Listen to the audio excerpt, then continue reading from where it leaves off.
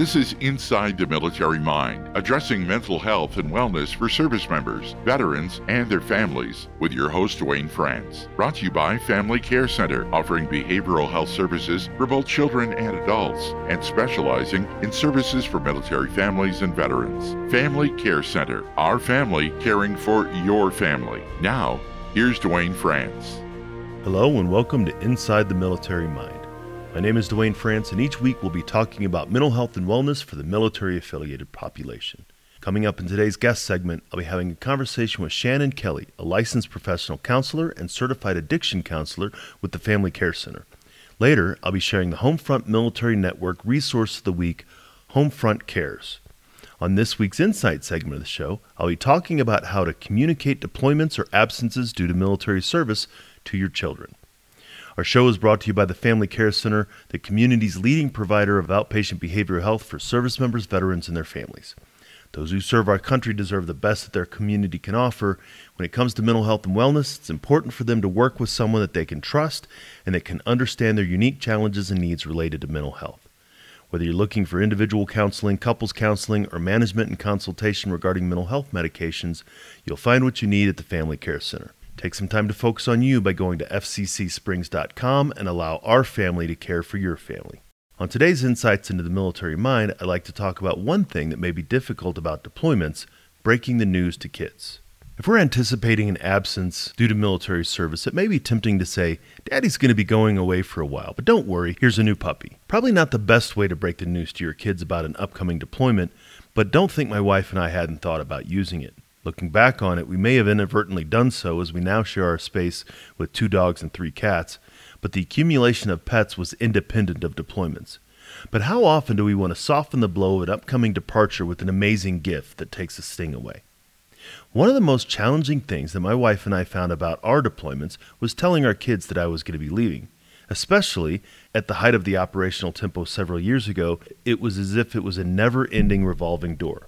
My first deployment in Iraq was 2006. My daughter was in first grade, my son was in kindergarten. My last deployment, the fourth during this time, happened in 2013, and they were in middle school. Not only that, they were old hands at the deployment and dad leaving game by this time, but it didn't make it any easier. The problem is, the need of explanation changes as kids age. Maybe when they were younger, it might have been easier because the why question were answered by, he's leaving to make sure the bad guys stay over there and don't come over here, or something to that effect. Well, that argument may fly with a 5-year-old who hasn't experienced this before. Try using that as an explanation to a 12-year-old or a 15-year-old. Again, they've been through this, and their level of understanding is greater. Not only that, in our children's mind, what is much more immediate is much more important. There are also times when things become more absolute. My daughter's birthday is in January, and my son's birthday in August. And my son's birthday is in August. And it always seemed to be that the Army kept me at home around the holidays but deployed me over the summer. Between 2006 and 2013, I missed my son's birthday 5 times, but only missed my daughter's birthday twice. Of those 5 missed birthdays, 3 of them were in a row. Therefore, on subsequent Dad's deploying again conversations, my son's first reaction was, Dad's going to miss my birthday again. While that always wasn't true, it was true more often than not and can easily translate into an absolute, Dad's never here for my birthday. These are the kind of things that we, as parents, need to be aware of and how it can impact our children. So how do we have these conversations? As with many different things in our relationships, getting on the same page is certainly the best answer. If my wife and I were to respond to my son's thought that I'm missing his birthday with, yep, sure is, nothing we can do about it, that really doesn't soften the blow very much. Instead, making sure that we're both communicating about how and when we're going to tell him was very important. You also have to tailor your message to the situation and age of your children. Our 2 are 18 months apart and experience the deployment simultaneously. If you have a family with a 12-year-old, 8-year-old, and 5-year-old, it's likely that the 12-year-old has gone through this before, but the 5-year-old hasn't. You can't explain the situation to a 12-year-old as if you were talking to a 5-year-old, and vice versa. I recommend that you have the conversation in stages. First, breaking the news. Decide on when and where to share the news. Start off with the kids together and break the news. Maybe one parent takes the little one to play for a little bit, and the other parent talks to the older 2 a bit more to answer any questions or concerns and console them if needed. Next, answer questions or ask questions. Maybe your 8-year-old has gone through the deployment cycle once. Ask them what it was like for them. What's different now than it was last time?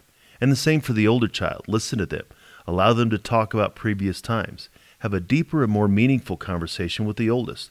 What was it like for you when you first heard that Dad was leaving? Do you think the youngest may be feeling that way now? What questions do you have that I might be able to answer? Then take some family time. Make some time to connect with the oldest child, to hang out for a while. Go to the store, take the family to get ice cream. Sort of a shade of the puppy scenario, but what the heck. As you can see, this is more of a deliberate and in-depth approach than the old dad's taking off again scenario. It takes planning, patience, and yes, courage to look our kids in the eye and have a challenging but important conversation.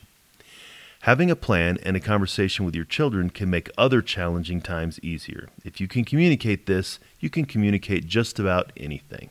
So I'm glad to share some of these insights. Do you agree? Disagree?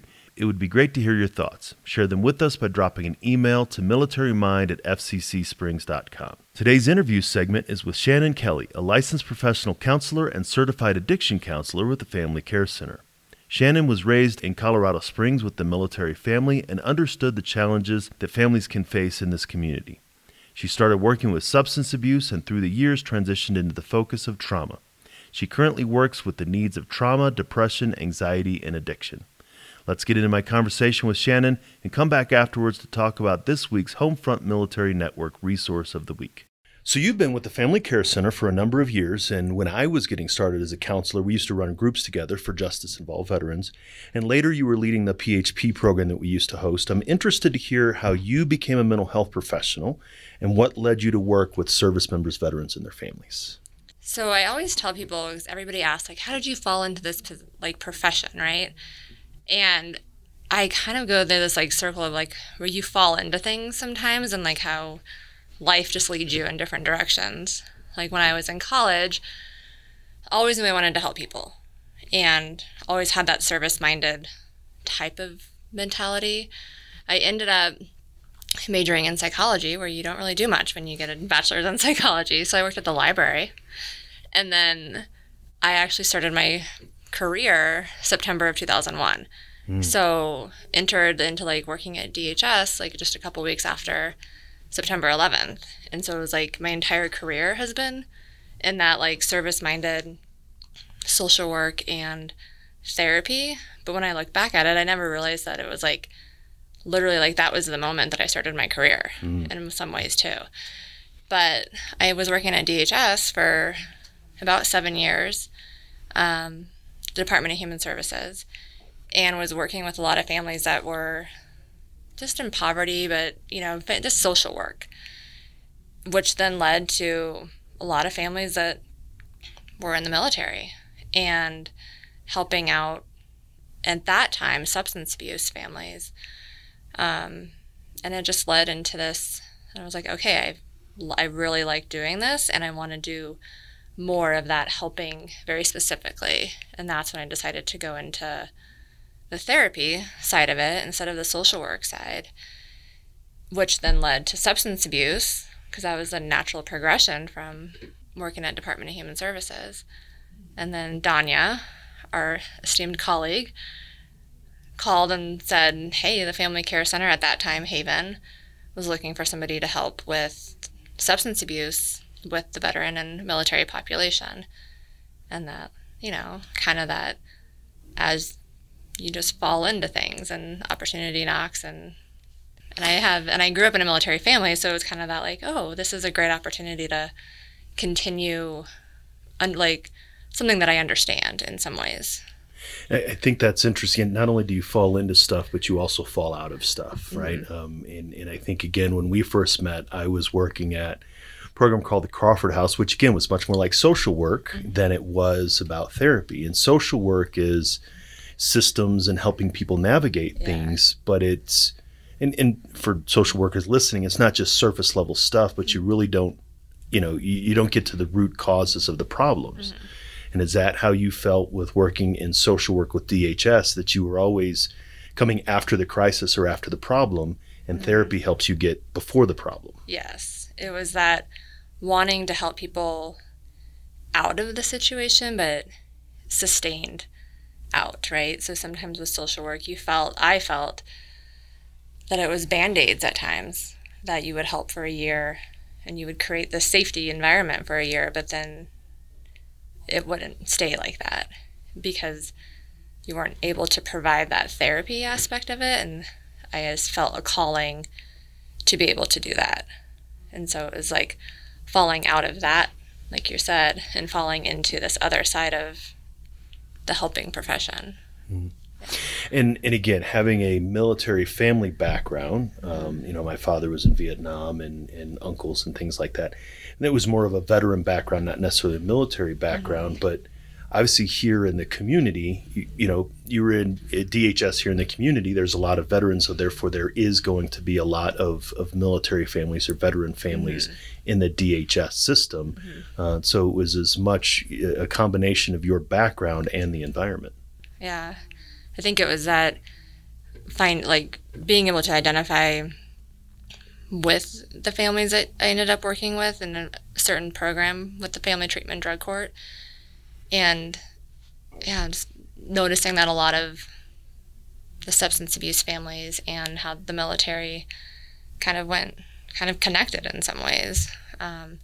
Growing up, kind of like you said, in a military family, but obviously in the 80s, growing up in a military family, it was like peacetime, and it was very nice. And it was an Air Force family, so it was just different. But understanding that dynamic of like the military family system, and then seeing that play out in a very different way of veterans, and not really, that was an eye-opening kind of change of understanding like the veteran community and seeing that through the trajectory of the last 20 years of my career. And I think that's interesting. As you said, you started working in DHS, after 9/11, and probably 3 or 4 years in, a lot of the stress that you were seeing in DHS was related to guys and gals coming back from deployments, exactly. Which had to be different for that system than it would have been even 10 years earlier. Definitely. I think it was that not knowing how that would all play out and affect the family system and the community and addiction and everything, but seeing that a couple years later, the constant deployments and the families being here left behind, and it was a different war than anybody ever experienced.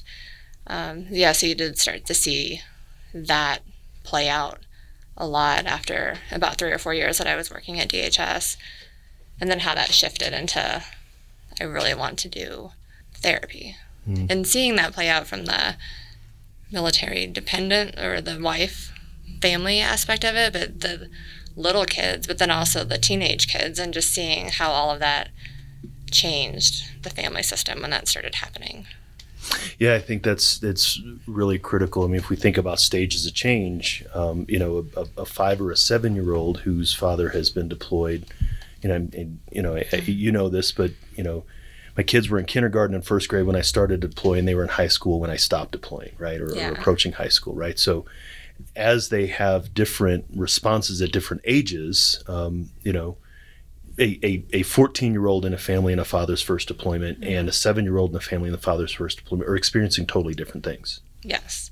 And the parent that stays behind is also experiencing different things at that time too, whether it's the first deployment or the 5th deployment.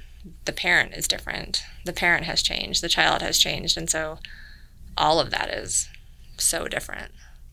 I think another interesting impact that could have been, and correct me if I'm wrong or verify if it's true, but military's young families, like majority of the families are married by the time they're 25. I know I was, right? Yeah. And when I was in Fort Bragg, I had one of my soldiers was 20 years old, and he and his wife, who was 19, had 2 kids already, right? And so really, really young families that don't have a lot of stability or understanding, the one primary parent goes away, they're deployed, and now you have a situation here where people may not have the skills they need to get their needs met. Yeah. And especially if you think about what that looked like in 03, 04, with nobody knew what those needs may have been at the time, and then now they can kind of wrap their head around it a little easier or a little differently, maybe. But you're right, it's that learning how to grow up. Like most of us aren't really all that mature until we're 25, 30 years old. And then we're expecting these 19-year-olds to have the skills to be able to emotionally cope, but then also do it without family around, maybe hundreds and thousands of miles away and doing it alone. And that's a scary thing. And so I think as a social worker, you were able to help in a different way. But I think as a therapist, you can, even now, like with a lot of the younger families that come in, able to provide them that support and that safety net of just listening and helping them connect and get connected in the community even. I think that's another important aspect of military families is the idea of being separated from their family of origin, right? When my wife and I got married, right, she's from Tennessee and, 5-6 states away. And people that are stationed here don't have that support that, my family, 14 brothers and sisters, everybody lives 90 miles away from each other within a 90-mile radius. Like nobody ever moved out of my town except for me and a couple others. And so not having that family support is an aspect that maybe a lot of people aren't really familiar with when it comes to military spouses and children. Yeah, it's hard to be alone in a new city. And oftentimes, in this community, it's a much bigger city than I think a lot of people might experience beforehand. But yeah, just being alone and not having that any kind of support system, and then being thrown into a community where, how much effort do you put into this support system because of how long is it going to last? And so helping people encourage those types of connections too. And what I have found is a lot of people come from, just small towns where they do know everybody and they do have family around. And so it's like, how do you then make friends and connect with people that aren't exactly like you? And that can be, something to teach how to nurture some of those connections and relationships. But I think that comes down to feeling confident enough to be able to do so in some ways. And that's very different for a 19-year-old versus a 30-year-old. And I think in a lot of that dynamic, grandkids aren't necessarily connected to their grandparents because they're not going over to grandma and grandpa's house every, weekend and stuff like that. And so that's a really important aspect of sort of the family dynamic as it fits into the military. Now, you mentioned a couple of times about substance abuse and how you'd really started working about that. And so I'd like to talk a little bit about substance abuse in the military and veteran population. Addiction and substance abuse is a problem everywhere, right? But especially for those who served. And it might be changing a little bit, but historically, drunk as a sailor is a thing for a reason, right? The military is a really drinking culture, work hard, play hard, but also the opioid epidemic in the veteran population started in the military. Yeah. So that's one of the things that you've specifically started working early in your career was around substance abuse and how it tied to the military. Yeah. When I first started my career with DHS, it was a lot of, I shouldn't say a lot of, it was in general the community, but we did have military families that were struggling with addiction. And sometimes it was the veteran or the active duty member. Sometimes it was the wife. And I think it was, they would have access. And it was a different, I think prescribers prescribed differently at that time. They, the opiate epidemic maybe wasn't what it was then as it is now, I guess is the best way to put it. And so it was more freely given. And what I saw initially was a lot of the military wives struggling with it, whether it was opiates or benzos, which was a way to get through Mother's the little stress helper. of the deployments and being alone and the fear. And that had to have been very scary. And then not knowing what to do, I think they just kind of handed it, I shouldn't say handed it out, but that's what it felt like. It was this being handed out. And so the problem, the outcome of that years later is you have, veterans who are addicted and families that are struggling with that dynamic of the substance abuse family as well. I do think it is different now as far as the prescription drugs go. I don't know if the alcohol part has changed. I don't really think it has from what I can tell. I think that there's almost more of a culture of drinking now. It's just more accepted. And so it's like the drunk as a sailor saying might not be as accurate as like people just drink. And, you know, they go to the breweries and, you know, even the substance abuse with women, I think right now is even more of a concern. And I think that's just the culture of like social media culture and so, yeah, recording themselves drinking and like dancing around on TikTok with their alcohol. Mommy wine mugs and not to be dismissive, but yeah, just a very open and permissive, just general. So I think it has become, I think it's almost the same, but it's just kind of different in some ways too. I remember when I first enlisted and I was in Germany and there was always the 2-beer lunch, right? You know, this was in the 90s, right? And so it was the idea of as long as you didn't drink more than a beer or two at lunch, it was okay, right? That was sort of the military. And I remember, and it had changed over time. But again, looking at 9/11 being that delineating point, the reasons for drinking after 9/11 were very, very different, right? You know, before, and yes, the military was dangerous, but it was, we drank to enjoy ourselves, or you drank to celebrate, or you drank to, say farewell. Yeah. Whereas later drinking became a way to cope with things that weren't addressed. Yeah.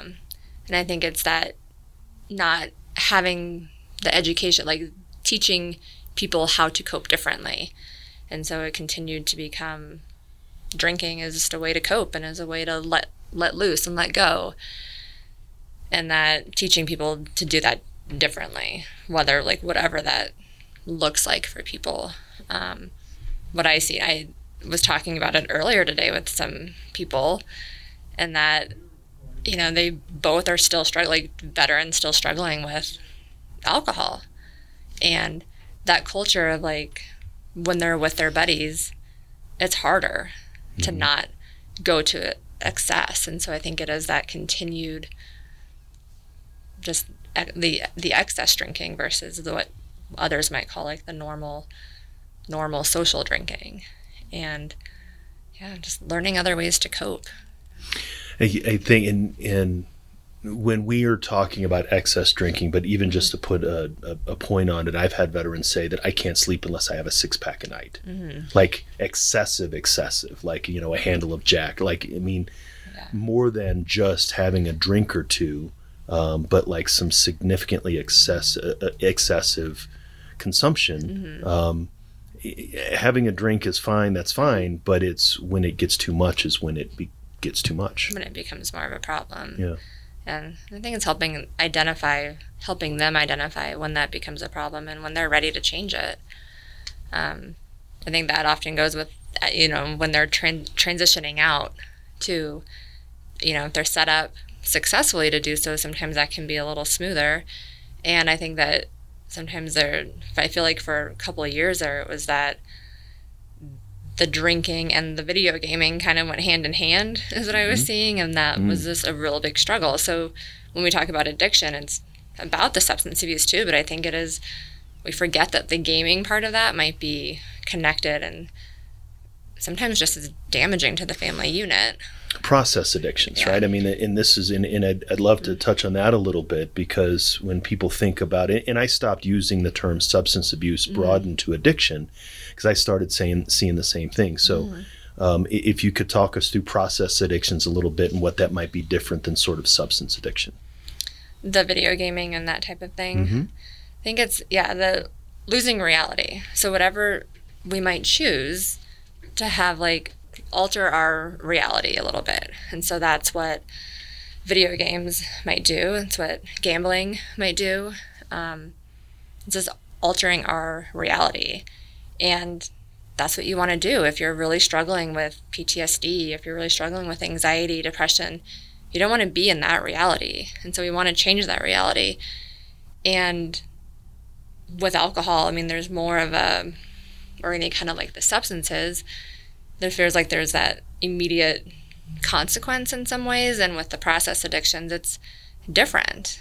But it's that I need to come home, and instead of opening a beer, I'm going to come home, I'm going to sit in the recliner, and I'm going to play my video game for a while, it's still that altering the reality. So it comes back down to, what are we going to learn in order to not, change our reality and not deal with what's in front of us? The unfortunate thing, and I'd love to hear your point of view from an addiction counselor, is that unfortunately it works in the short term, right? The drinking calms you down, the benzos gets the spouse through the deployment, you do get to escape that. So it works very, very well in the short term, and it does what you need it to do. But it's ultimately even more destructive in the long term. But it's sort of a short-sightedness, not a deliberate short-sightedness, but eat and drink for tomorrow we die kind of thing. Yeah. I think it is that immediate gratification type of thing. You're right. It works very well. And the short-term versus long-term consequence of that. And so it's helping people find skills and find ways to change that, where it's not as an immediate gratification of altering that, but something that's much slower. And that's hard for people because it does work. But the long-term consequence of losing a relationship and losing job and losing health, and we have to remember what those long-term consequences are. And with addiction and any kind of process addiction, substance abuse addiction, there's always that long-term consequence. And ultimately that cycle, right? Because that long-term consequence then leads to immediate gratification. Only now I'm farther away than I was before. That can really be challenging. And ultimately, I think this is one of the things that there's been a lot of focus, yes, on PTSD and TBI in the past 20 years, so to speak, but definitely the addiction piece. I've always seen that if someone has the ability to have their substance use or addiction, so to speak, under control and strong relationships, they can manage the rest of it. Yeah. But if the substances and the relationships are bad, it fuel on the fire. Yeah, it's hard to manage life if you're not, you're struggling with the substances, and then that, will often lead to then struggling with your relationship and how you're managing that. And especially if one person is not struggling with the addiction and the other person is. I mean, that's one set of a problem. And then the other set of problem is like when they're both struggling with addiction. It might be different addictions, but it's also what I see being addressed in military families still. Yeah, very, very complex. So you're listening to Inside the Military Mind with Shannon Kelly from the Family Care Center. So as you talked about, you also work with family members of service members, and having come from that background yourself, I'd like to hear about some of the unique challenges about, maybe teens or children or military spouses separate from service members and veterans that you might have come across as a therapist. When I was reading this question, I wrote down a couple words because I was trying to think of, okay, what am I seeing right now with people that I'm in therapy with? And a lot of that, what I'm finding is the idea of attachment in the family system, support systems, and then seeing how the families also, not just like the military member, but the family members address and like cope with the transition out of the military. I was, just that somebody saying recently that the age of preparing for a deployment with much older children, it feels so different because it's just a different time of life, and that feels so much more stressful. So I feel like it's still a lot of the helping families like address some of like preparing for any kind of change that's happening, whether it's dad leaving, mom leaving. What I've found recently too, was that two active duty members, one person gets out, the other person stays in, how that dynamic is so different too. So yeah, I think that with the family members, and I see a lot of the teenagers, and so it is an interesting, just observation of just, sitting with these families and listening to the teenagers, especially the teenage girls who've basically had their entire life of their family member being deployed pretty regularly, just hearing them and sitting with them, listening to them. change and cope and kind of, I guess, like blossom into life or Right. launch from the pad kind of thing, you know? I think that, and so going back to attachment, I think that would be something that would be interesting to have a little bit of a conversation around.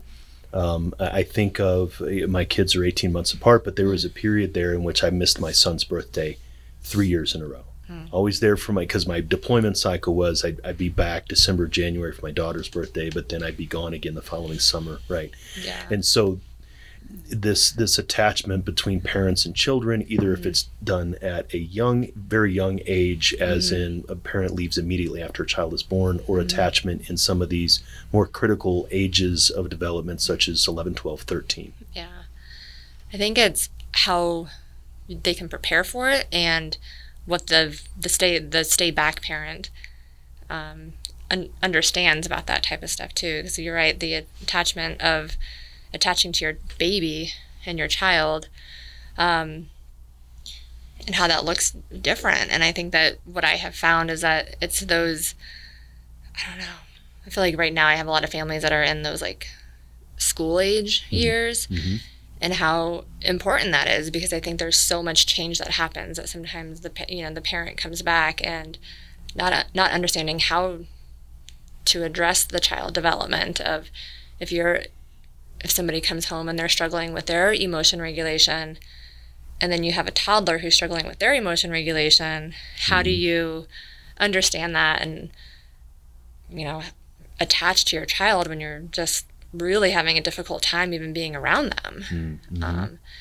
And I think that is different for every age group.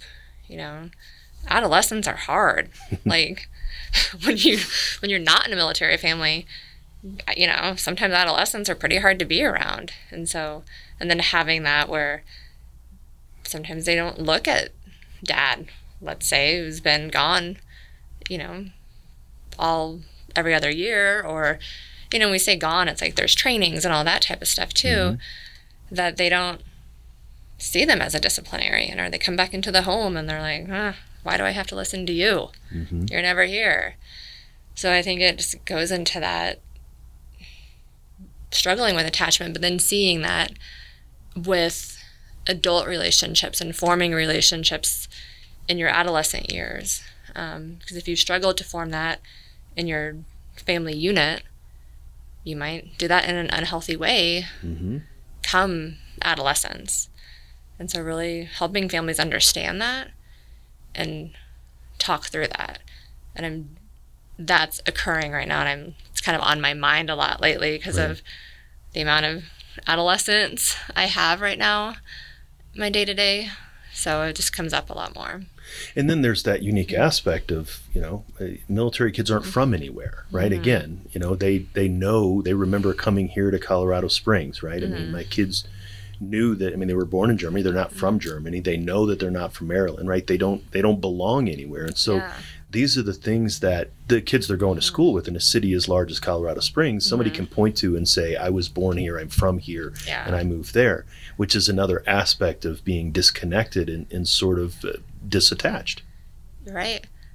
And not knowing where to form that next attachment. And what I found recently is that a lot of adolescents who are getting ready to graduate high school and figure out where they're going to go to college. But then where's dad going to be next year? Where's dad going to be stationed next year?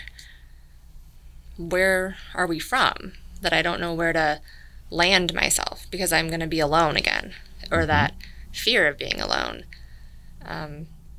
Because dad was able to stay in Colorado Springs until your senior year, but they're leaving. You don't know where they're going, but you need to figure out where you're going to go to college. And I find that's an interesting conversation to have with people too, because it is that you're not from anywhere. Do you go to where grandma lives? Maybe.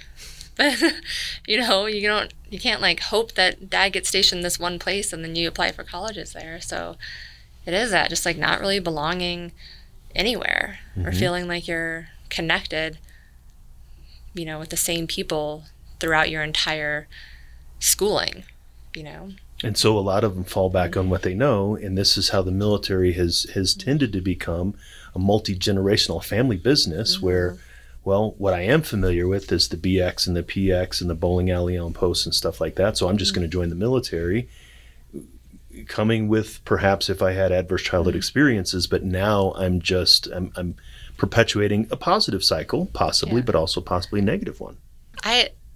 It's interesting that you say that, because I do think that happens a lot. I haven't seen it because I think I see a lot more adolescent girls and adolescent boys. So I don't see that generational thing happening as often. But when I do talk to the veteran, like the parent, they're almost so, please don't do that generational thing, because it's almost fearful of that. I think that, and again, that may be changing. It's very interesting you say that, because I would not recommend that my daughter join the military today, right? Yeah. I mean, obviously, things are changing, but also having just experienced the past 20 years of conflict, I think that current era, maybe this was a Vietnam to the Gen X generational shift that happened a lot, but and I was a recruiter probably about the same time that you were in DHS, and I was seeing that a lot of kids of military families joining the military. Yes, I would imagine, and I don't know what the research says, but I would imagine that during that time frame of that like 01 to, I don't know, I would say maybe like 2010, that there was a lot more of that happening. And I almost wonder now, and I don't have any basis of this, that like if that's not happening as often because of just the length of what's happened over the last 20 years and that fear of that continued cycle happening. Yeah, that idea of, I had 5 or 6 deployments. Okay, that's a badge of honor for me, but that's not a life I want for my kids. Yeah. And the kids realizing, I never saw my dad. And if I want to have a family, do I want to continue that? And even realizing and seeing, observing what their parent went through. And seeing their parent as a veteran struggling with, not everybody is, but anger and the transition into the workforce and how that all looks. And as you're about to like enter into the world as an adult, seeing your parent really struggle with that might really change how you look at.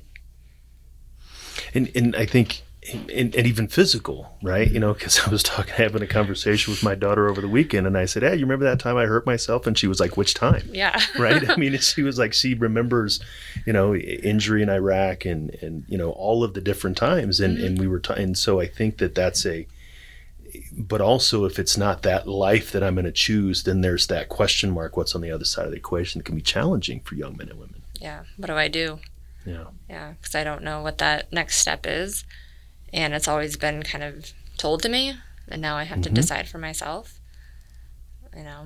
and it's that when they don't have the attachment to the community, like you were saying, their attachment is to their family unit, because that is almost gets very tight because you've gone all over the world together.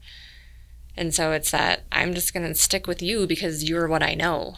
And so that launching from there can be difficult too. Yeah, absolutely. And so in a lot of your work with the adolescents, so you're part of a team at the Family Care Center provides a particular type of therapy called dialectical behavior therapy. This is a type of therapeutic modality that has a broad range of application, but you and I have both seen that it's actually worked well. I see it work great for anger management, emotion regulation for veterans in the veteran court, but also you work with a lot of teens. Yeah, what I was thinking of when I looked at this was what DBT is. So it's that distress tolerance, emotion regulation, interpersonal effectiveness, and mindfulness. And so it helps with what I have found is as I'm teaching it to the adolescents, it's almost, I'm like, hey, this is a great opportunity. Like, bring your parents in and let's like help.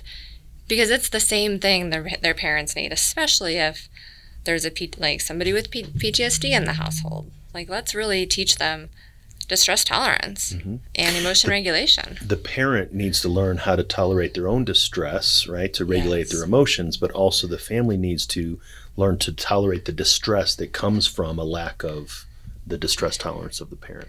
Yes, and so if the entire family can use the same language, like, hey, let's take let's do a breather. What skill are you going to use so that we can come back together and manage this emotion? And whether that's with the parents or as the couple, or that's with the child in the family, everybody can learn that same common language. So it doesn't become like, this is your problem. You're the angry one. You're the angry teenager. You're the angry dad. And what I found is that, teaching Dear Man, I think for anybody is very effective.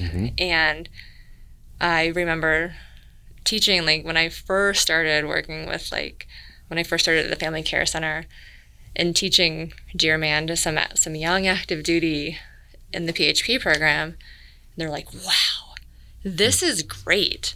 I went home and I Dear Man'd my wife, and it wasn't always being used exactly how you were hoping it was used, but they learned it. And I think it's teaching that the language to use some very healthy communication skills. And I think sometimes that we don't grow up with that. The military doesn't always foster that necessarily. And so helping teach that now. And what I found is even teaching some of the veterans I have, using the adolescent model of it, which is all the same stuff, but it just makes it easier to understand in some ways. And it's like, this is what we need to do. If we're feeling distress, and the idea of coping ahead. So when we have kids need to cope ahead, I'm really stressed. I'm stressed about this test. I'm stressed about having this conversation with the teacher.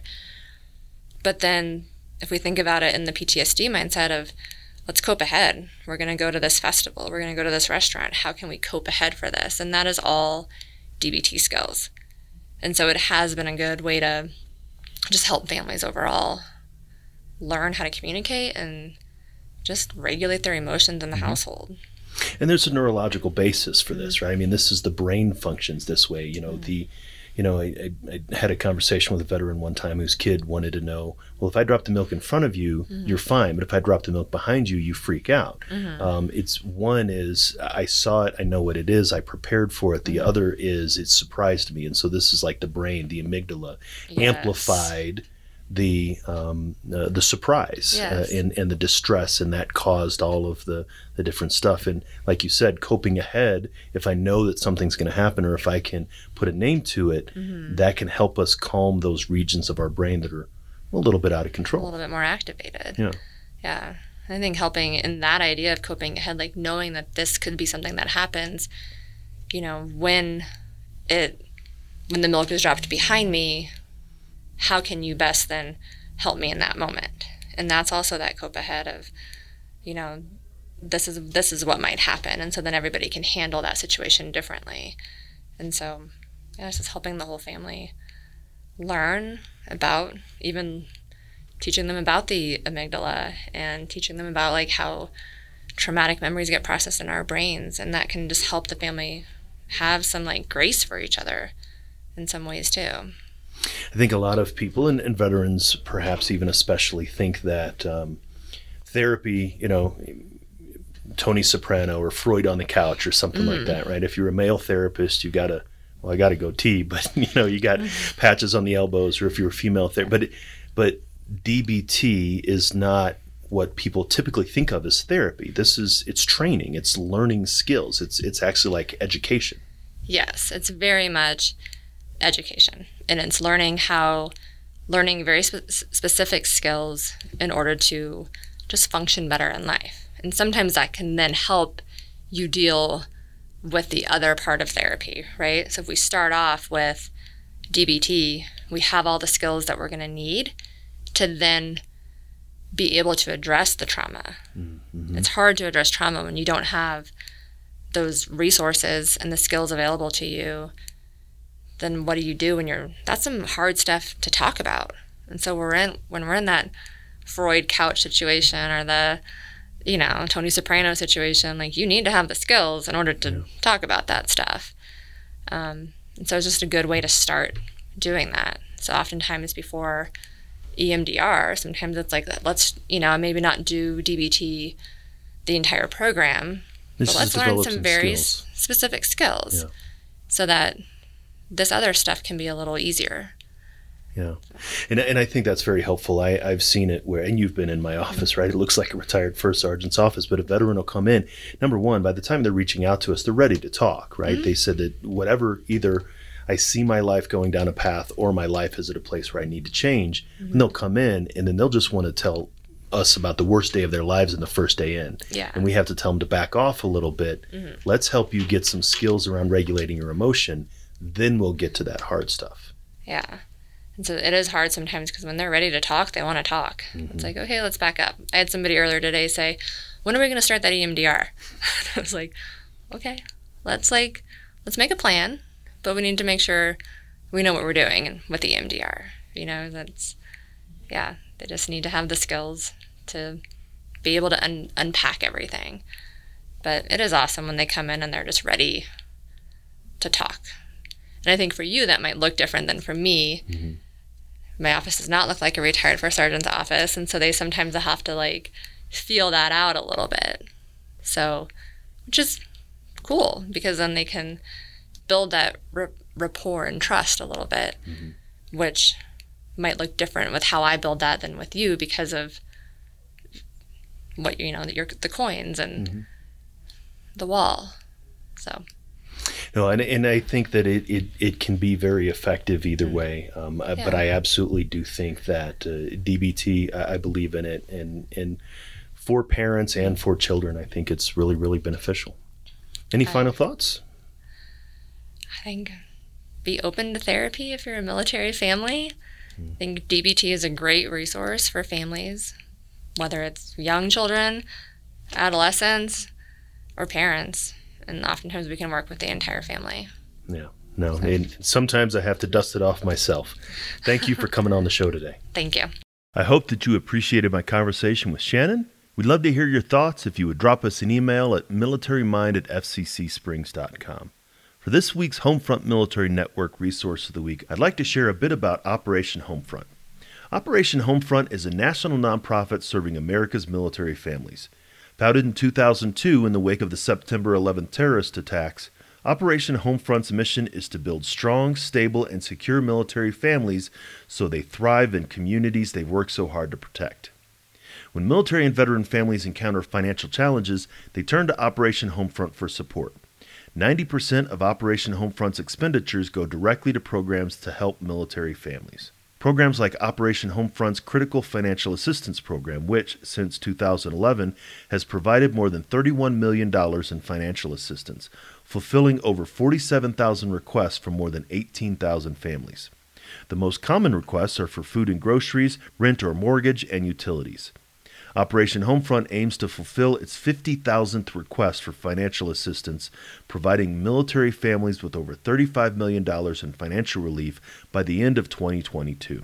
Operation Homefront maintains transitional housing villages in San Diego, San Antonio, and the Washington, D.C. area to help wounded, ill, and injured warriors and their families begin their transitions from military to civilian life. Since 2008, the villages have housed more than 600 military families, providing them with nearly 5,800 months of rent and utilities-free housing, saving them nearly $6.8 million.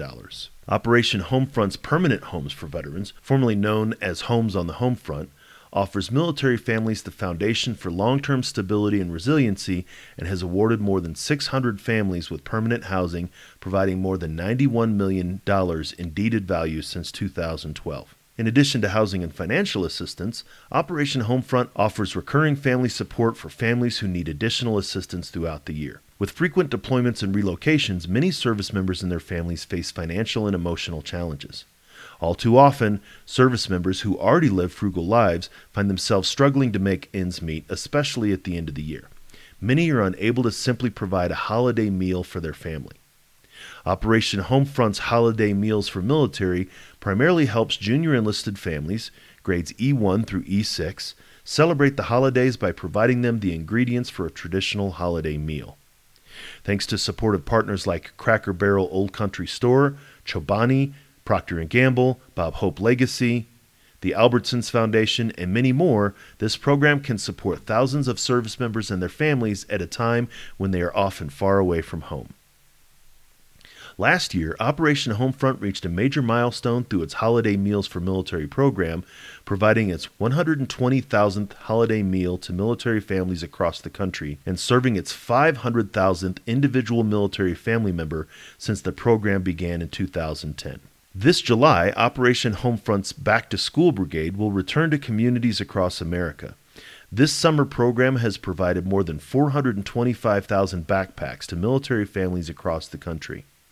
This year, they plan to provide 25,000 more backpacks with school supplies to military children, saving families more than $50 million in back-to-school expenses since 2008. Taking place throughout the year, Operation Homefront's Star-Spangled Babies baby showers primarily help junior enlisted military families, again, grades E1 through E6, by providing critical baby supplies to the families. Due to the generosity of P&G and local partners, this program allows Operation Homefront to help these growing families who are often balancing the excitement of a new baby with the hurdle of a tight budget. Since 2008, Operation Homefront has provided critical baby supplies to nearly 19,000 military, new, and expecting mothers. Operation Homefront also treats military spouses to a catered dinner with Homefront celebrations. This event encourages spouses to connect with others in their community to strengthen their networks as well as the bonds between one another. To further their commitment to helping service members, veterans, and their families reach their educational goals, Southern New Hampshire University proudly awards a full tuition scholarship to a deserving military spouse. The Military Child of the Year program is one of Operation Homefront's annual recurring support programs.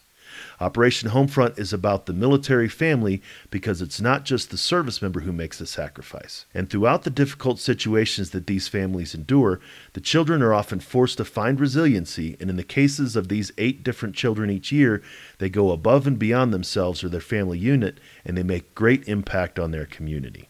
The Military Child of the Year Awards recognize the recipients for their resiliency, leadership, and achievement during their parent service. Each recipient receives a trip to Washington, D.C. with a parent or guardian for the awards gala, a laptop, and a cash award of $10,000. For a military family, so much of military life is about being strong. Strong when their loved ones deploy, strong when they relocate, and strong when they start over and transition into civilian communities. The Start Strong, Stay Strong campaign is designed to inspire military families to know that their community supports them, to help them feel empowered, find real hope, and provide tangible solutions to meet their families' specific needs throughout their service. Funded by P&G and local partners including Infinity Systems, Johnstone Supply, and Safeway, and individual donors, Operation Homefront helps champion their success and create the stability, connections, and comfort that our military families deserve to start strong in their community and stay strong for their family in the process. Help Operation Homefront create impact from our military family to yours. Find out how at operationhomefront.org. There you can find out what programs are coming to your community, when to nominate a military child, and make a donation to help build strong, stable, and secure military families in your community. So I appreciate you taking the time to check out the Homefront Military Network Partner of the Week. If you want to find out more about the Homefront Military Network, you can find them online at homefrontmilitarinetwork.org. And if you'd like to find out more about the Family Care Center, you can find more about them at fcsprings.com. Family Care Center is the Pikes Peak region's leading provider of comprehensive behavioral health for service members, veterans, and their families. They prioritize you and your family with a range of outpatient mental health services, including individual, couples, group, and family therapy, as well as medication management. Heighten your emotional wellness and receive the professional care that you need from the caring and highly skilled team at the Family Care Center. So thank you for taking the time to listen to the show. It'd be great to hear your feedback. I'd like to answer any questions you might have or what you would like to hear about. What topics about military and veteran mental health are you interested in? Send us an email at militarymind@fccsprings.com, and there's a chance that we'll discuss it on an upcoming show. I'd also like to remind you that the information provided on this show is for educational purposes only. While I am a licensed mental health professional, I'm not your licensed mental health professional. If what we discussed on this episode brings up concerns for you, it's highly recommended that you consult with a licensed mental health professional. Stay tuned for another great show next week, and until then, remember, you're not alone, ever. You've been listening to Inside the Military Mind, addressing mental health and wellness for service members, veterans, and their families. Sponsored by Family Care Center Behavioral Health Services. Our family caring for your family. FCSprings.com. Tune in every Saturday at 11 a.m. for Inside the Military Mind on KPPF and listen to the companion podcast on Podbean. Family Care Center is a comprehensive outpatient behavioral health clinic providing critical mental health support to service members, veterans, family members, and our local community. Family Care Center focuses on the mental health and wellness of those who have served our country's military by providing best-in-class evidence-based therapy, medication management, and transcranial magnetic stimulation. Family Care Center's clinical staff is dedicated to meeting every client's outpatient behavioral health care needs. This is Dr. Chuck Weber, inviting you to learn more at fcsprings.com. Family Care Center, our family caring for your family.